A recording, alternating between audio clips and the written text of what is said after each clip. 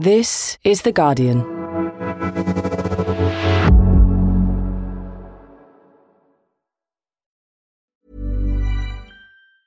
Hey, I'm Ryan Reynolds. Recently, I asked Mint Mobile's legal team if big wireless companies are allowed to raise prices due to inflation. They said yes. And then when I asked if raising prices technically violates those onerous 2-year contracts, they said, "What the f*** are you talking about, you insane Hollywood ass?" So to recap, we're cutting the price of Mint Unlimited from $30 a month to just $15 a month. Give it a try at mintmobile.com/switch. $45 up front for 3 months plus taxes and fees. Promo rate for new customers for limited time. Unlimited more than 40 gigabytes per month. Slows full terms at mintmobile.com. Tired of ads barging into your favorite news podcasts?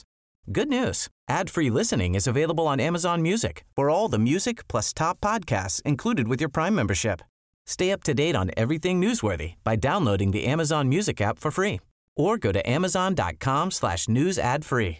That's amazon.com/news ad free to catch up on the latest episodes without the ads.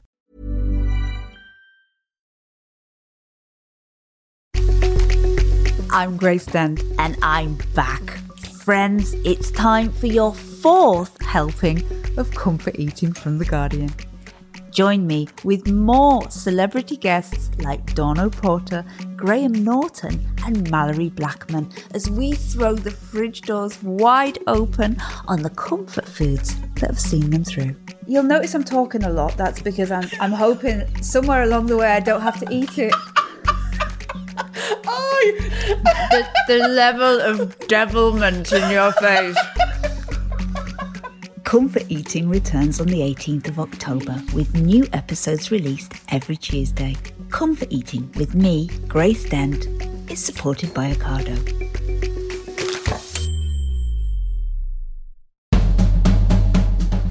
When Donald Trump was elected in 2016, a lot of the analysis pointed a finger at social media, suggesting that below the radar of TV and the newspapers, the likes of Facebook, Twitter and others had enabled the spread of information that was misleading or outright false. The issue surfaced again in 2020 with the tech giants vowing to do better. So where are we now in the midterm election cycle of 2022, with Election Day just 2.5 weeks away? After all, we've known of the risks of social media for years. If we can't discriminate between serious arguments and propaganda, then we have problems. I'm Jonathan Freedland, columnist for The Guardian, and this week I'm looking at how misinformation could affect the outcome in November and who should be doing more to help stem the erosion of voter confidence in American democracy. This is Politics Weekly America.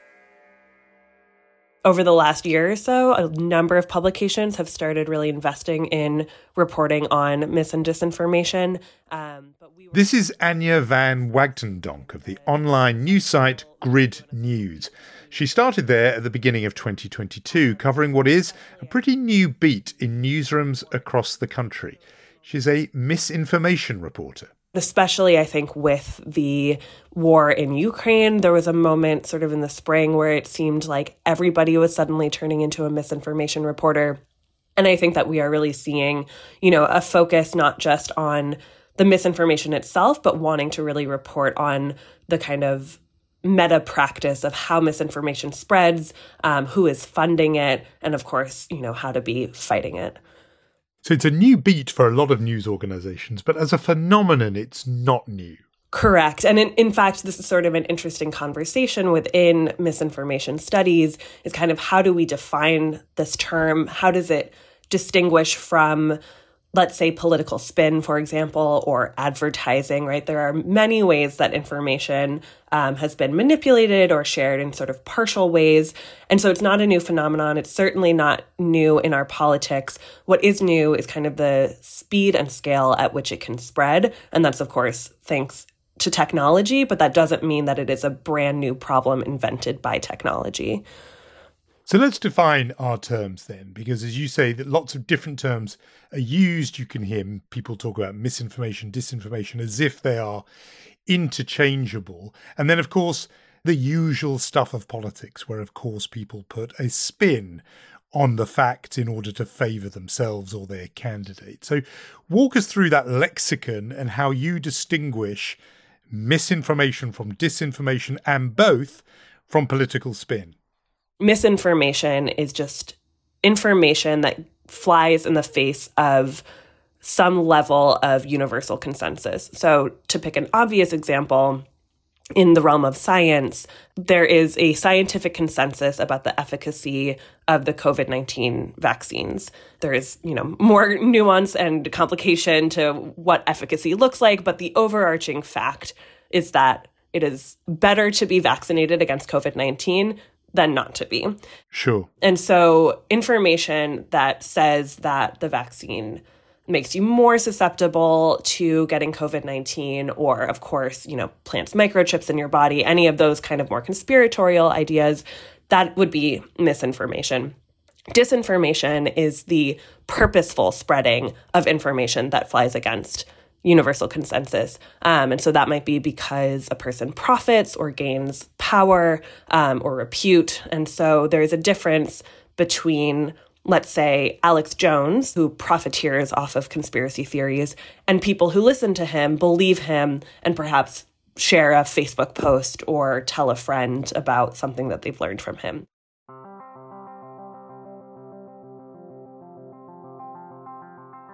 And what about political spin? Because people, when the terms post-truth and fake news entered the conversational bloodstream. You're saying it's a falsehood, and they're giving, Sean Spicer, our press secretary, gave alternative facts to that. But the point... A lot of people say, well, hang on, you're talking about this as if this is new. Politicians have always lied. Why are you calling it now this fancy name, post-truth? In a way, there's a similar question that could be asked about the leap from calling something the usual run-of-the-mill, rough-and-tumble political spin and branding it, let's go to the hardcore one, disinformation. What's the difference? People, depending on their political philosophies, are always going to disagree about how to present certain information, whether because of a difference in value or just because of alignment with a particular party. So to pick an example from here in the States, and perhaps this is true in the UK as well, where inflation is quite high, we have one political party, the Democrats, saying it's actually not that high and we are fixing it and look at all the ways that things are improving. And then the Republican Party, which is hammering that message very intensively leading up to the midterms, that the Democrats have caused this level of inflation and that it's very bad and it's, affecting you at the pump, it's affecting you at the grocery store. That is an age-old political difference. Where misinformation or disinformation might come in is saying a particular person, individual, or group is pulling strings to make that happen. I wrote a story, and a woman that I interviewed put it really beautifully, I think, when she said it's kind of the gray area between truth and spin where misinformation flourishes. And so as that gray area, I think, expands, particularly in the face of political polarization, it really allows more nefarious takes on classic political differences to take hold and take root. That's very helpful and clear. Let's get right into the present day then. We know about some of the claims of misinformation and outright disinformation that marred 2016 and the 2020 election fought against the backdrop of the COVID pandemic. Now we go into these midterms. They are a matter of weeks away. What kind of, and use whichever category is relevant, but what kind of misinformation or disinformation, that kind of active knowing spreading of falsehoods, what have you seen coming across your desk and your screen for these 2022 midterm elections?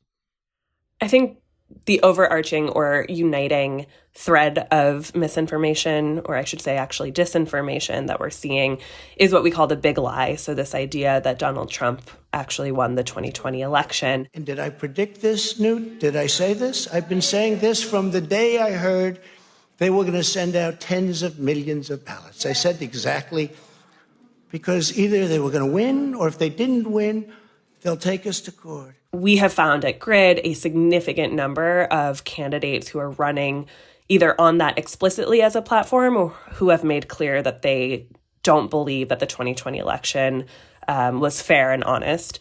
And that is motivating races up and down the ballot across the country.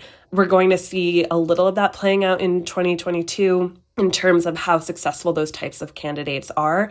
we will really be seeing, if they are successful, the ramifications of having people who don't trust the process of American democracy, administering American democracy in 2024. And so that is what I'm paying sort of most attention to. And then, not to be too pessimistic, but the flip side of that is that most of those candidates don't win. They've still been spreading this idea that our system of democracy is not to be trusted. And so even losing at the ballot, to me, does not signal sort of a victory for truth, because it has still been this steady drumbeat that our voting system cannot be trusted. The people, the civil servants, low-level civil servants who administer our elections cannot be trusted. At best, that plays into a decline in participation in our democracy. At worst, that leads to outright violence. On that, and we've talked about this phenomenon on the podcast before, very specifically, the idea that you'll have election deniers administering future elections and what kind of threat that poses.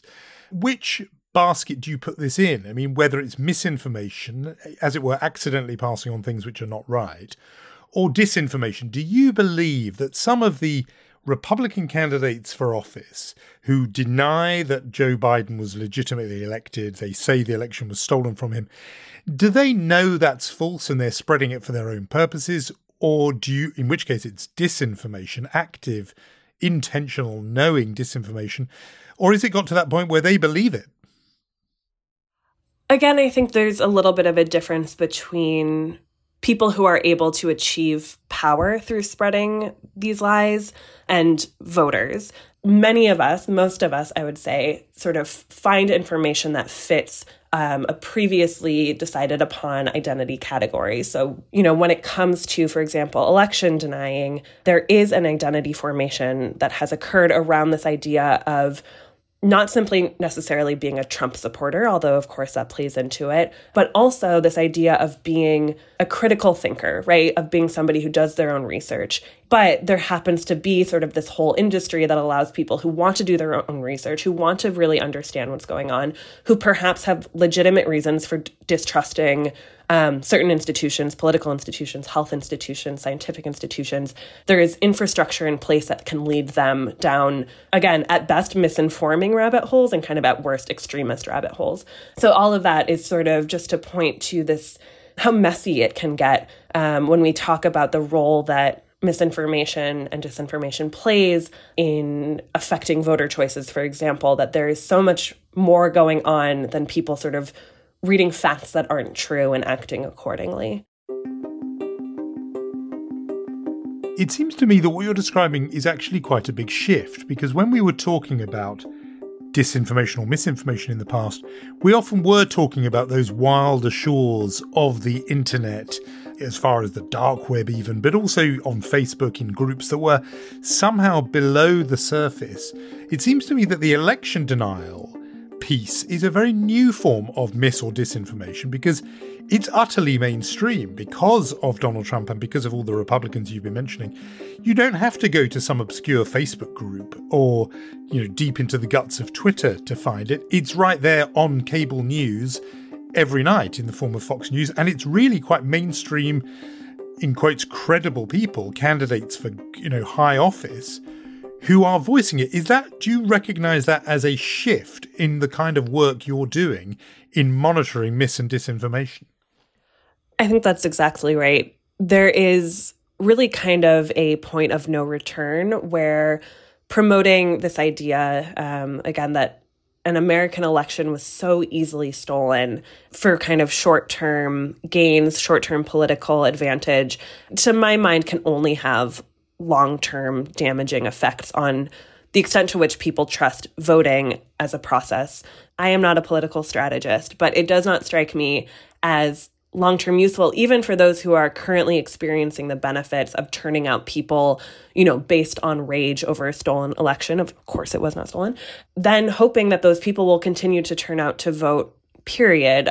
We saw a little bit of this actually in Georgia in 2020. The Georgia elections went to a runoff after the presidential race had been called. The Republican Party feeling confident going in that they would likely win those races, and it turns out that the two Democratic candidates actually outperformed Joe Biden among key Democratic constituencies, among African Americans, among young voters there heard for several weeks, this election was stolen, your votes don't matter. And so Republicans did not turn out to vote as significantly, and Georgia flipped to Democrat. And I have to think that the idea that Republicans were being told that their votes didn't matter played no small part sort of in making many of them sit at home. And I can't imagine that in the long term, it is helpful to tell your supporters that voting doesn't matter, and also please come out and vote for me. Yeah, it is a kind of contradiction. But it is amazing because I think when we first heard these terms, we did associate it with, foreign bots. Russian bots was the accusation in the 2016 election, or it was these trolls hanging out in these kind of dark corners, 4chan, 8chan, etc. But now it's a former president of the United States and, the candidate for governor of Pennsylvania and so on, who are, for example, engaged in election denial. To tell us about that context, though, of how this did go mainstream in 2020, obviously the jumping off point was the election in November of that year, but to what extent did the pandemic play a role in altering people's views of information and indeed the proliferation of mis or disinformation? Aspects of pandemic mitigation response played into increased polarization here in the States, this broadening mistrust of institutions, like I say, the medical institutions and the scientific institutions that were responding to the pandemic in a way that strengthened this idea of, if I am a Republican, then I mistrust, let's say, the CDC, I mistrust these various institutions. And so it kind of leads to this broader affinity with being a person who does not trust what mainstream institutions tell you. The CDC being, of course, the Centers for Disease Control, who were the main agency for fighting the pandemic. Thank you. Yes, exactly. And so, there was a growth in sort of conspiratorial community in general. QAnon really kind of took off during this time. People were home and alone and bored and I think angry and upset. It was not a great time for anybody.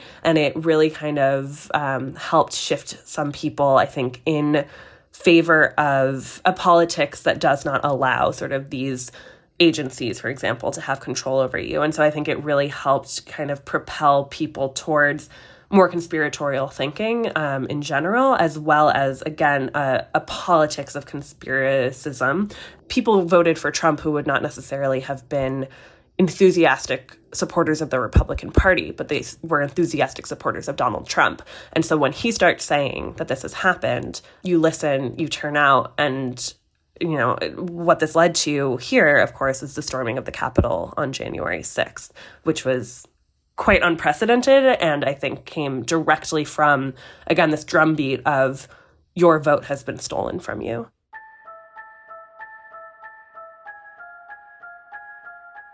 I mean, what you're describing there is this link between the misinformation phenomenon, disinformation phenomenon, and the polarization of America. And I just want to ask you about two ways that might manifest itself. Let's start with one, first of all, which is this notion that actually people are polarized in America because they are drinking from two different information streams, and maybe more than two, but they're in separate information universes. And so in one world, the sort of Fox News Trump world, you believe a certain set of facts, including even about, whether you should wear a mask or not. And then in another world, which might be, the New York Times and MSNBC, you believe another whole set of facts. And so Americans are polarized even about what they know about the world. I'm wondering about even our conversation. When you and I are now talking about certain categories of misinformation, disinformation, there will be Americans who might hear this conversation and just think, well, they would say that because they're in their information bubble and they think CNN or, the BBC is fine. And we all know that it's only Fox News that is telling the truth. I mean, if we got to this point where the mainstream media are themselves actually deemed to be on one side or the other of a partisan argument rather than a source of reliable information versus misinformation on the other hand?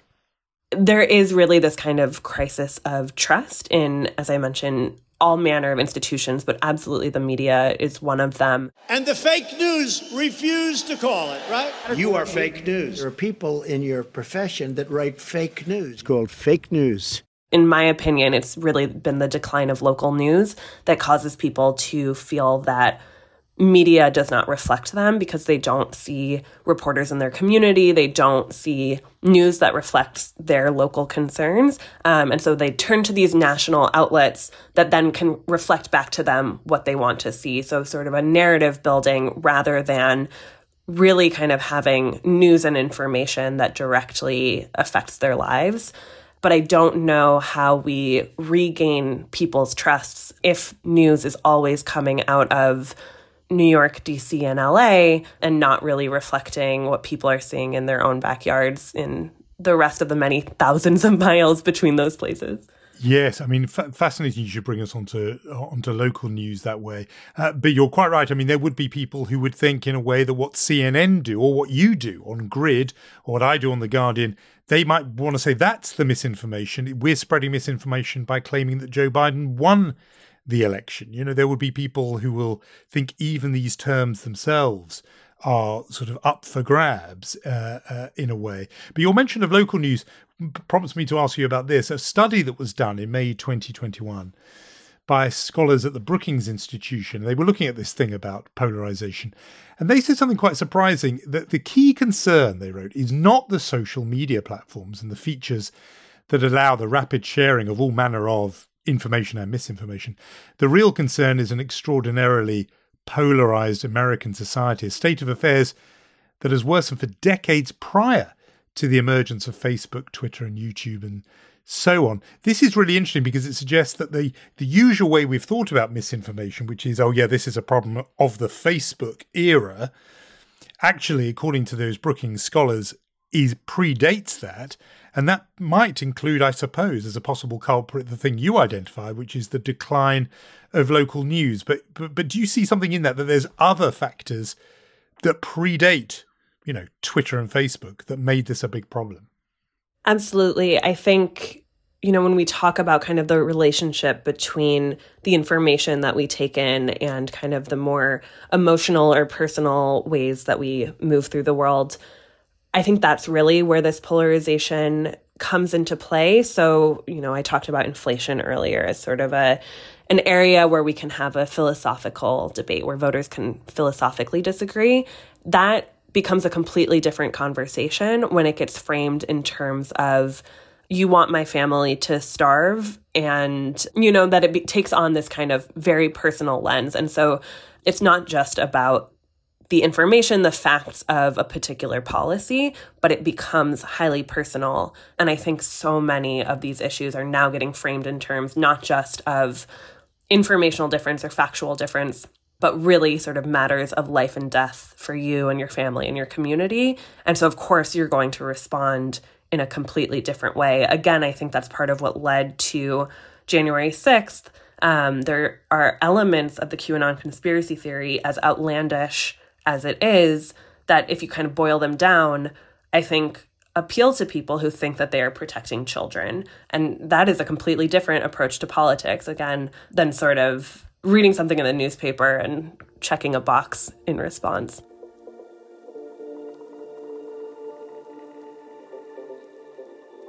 Now, even with these deeper underlying causes of misinformation due to these big changes in society, the greater polarization of American society, obviously the big tech platforms do play a role, partly just because they make it easier to spread all information, including false information. Anya, from the reporting you've done, what's been the response from the big tech companies like Meta, like Twitter, like TikTok, when they've been challenged on what they could be doing to help stop the spread of fake news and mis and disinformation? Most of the major tech platforms have some kind of prominent response to mis and disinformation, and especially electoral misinformation available, and have said that they are kind of ramping up their efforts going into 2022. Critics would say sort of that they are often a step behind or that those resources don't match the scale of the problem. But it is really notable to me kind of the difference between the resources that they have available this year compared to in the buildup to 2020. So I know, for example, that TikTok and Facebook are putting resources towards like 60 to 70 different non-English languages towards addressing misinformation in non-English languages. I have no idea the scale of those operations. I don't know how many people they have working on those, whether it's like one per language in a way that we have thousands working in English. And so there are ways that there is really this kind of lack of transparency that makes it difficult to kind of assess the efficacy of these efforts. People who do this work have been begging the platforms for years to make their data public so that these types of approaches can be studied and understood in terms of how effective they are.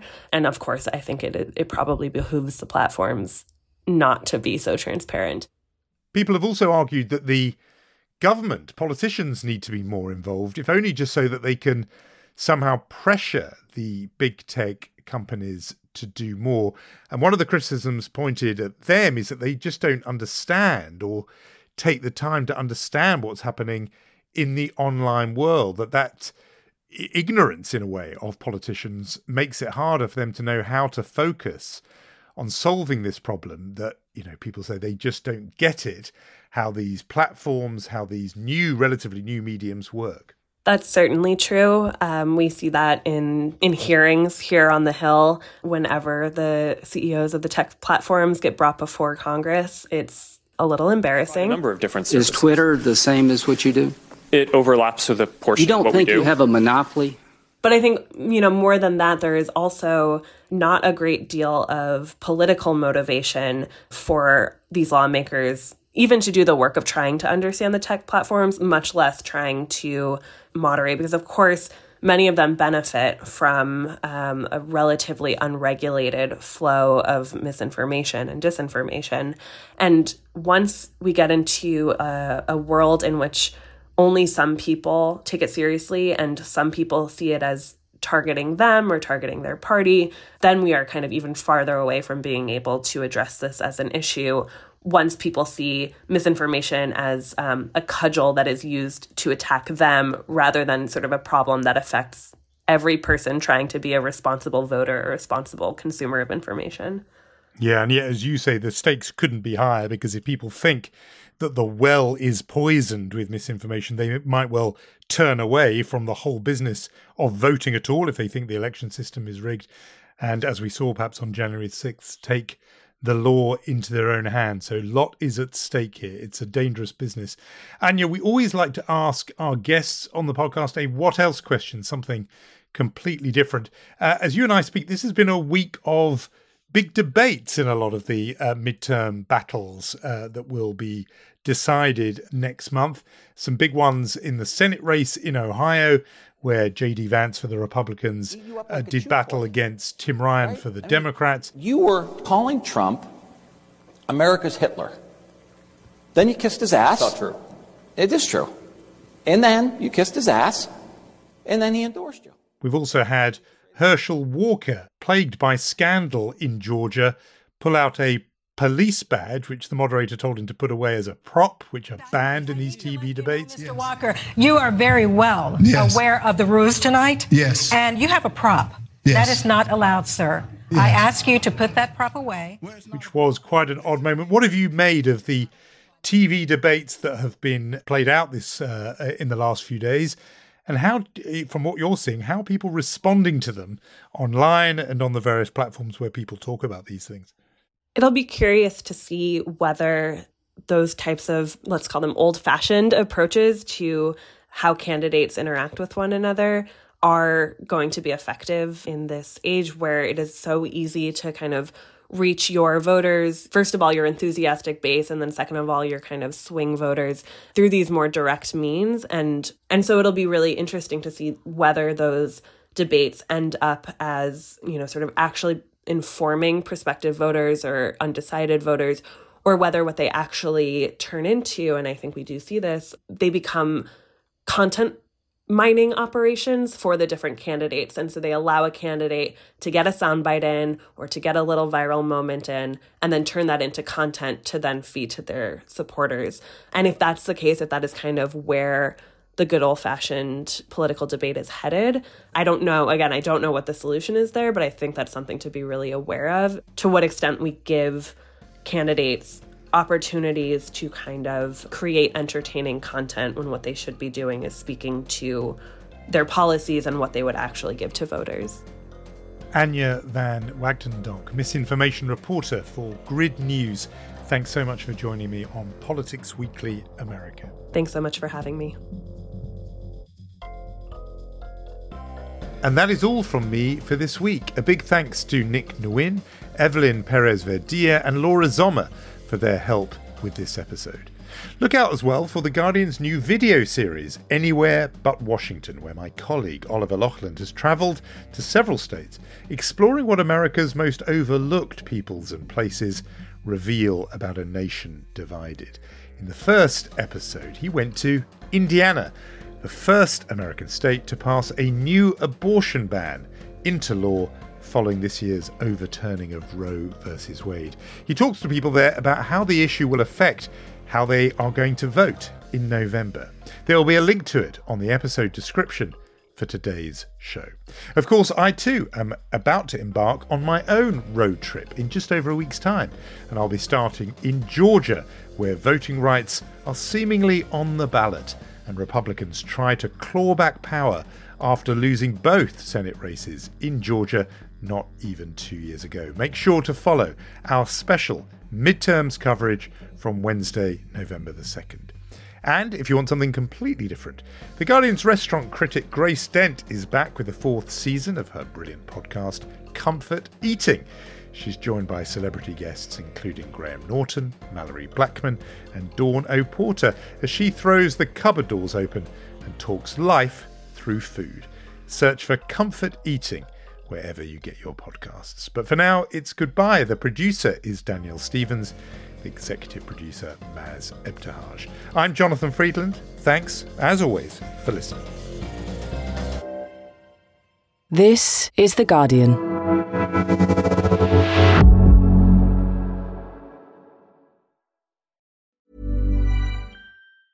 Tired of ads barging into your favorite news podcasts? Good news. Ad-free listening is available on Amazon Music for all the music plus top podcasts included with your Prime membership.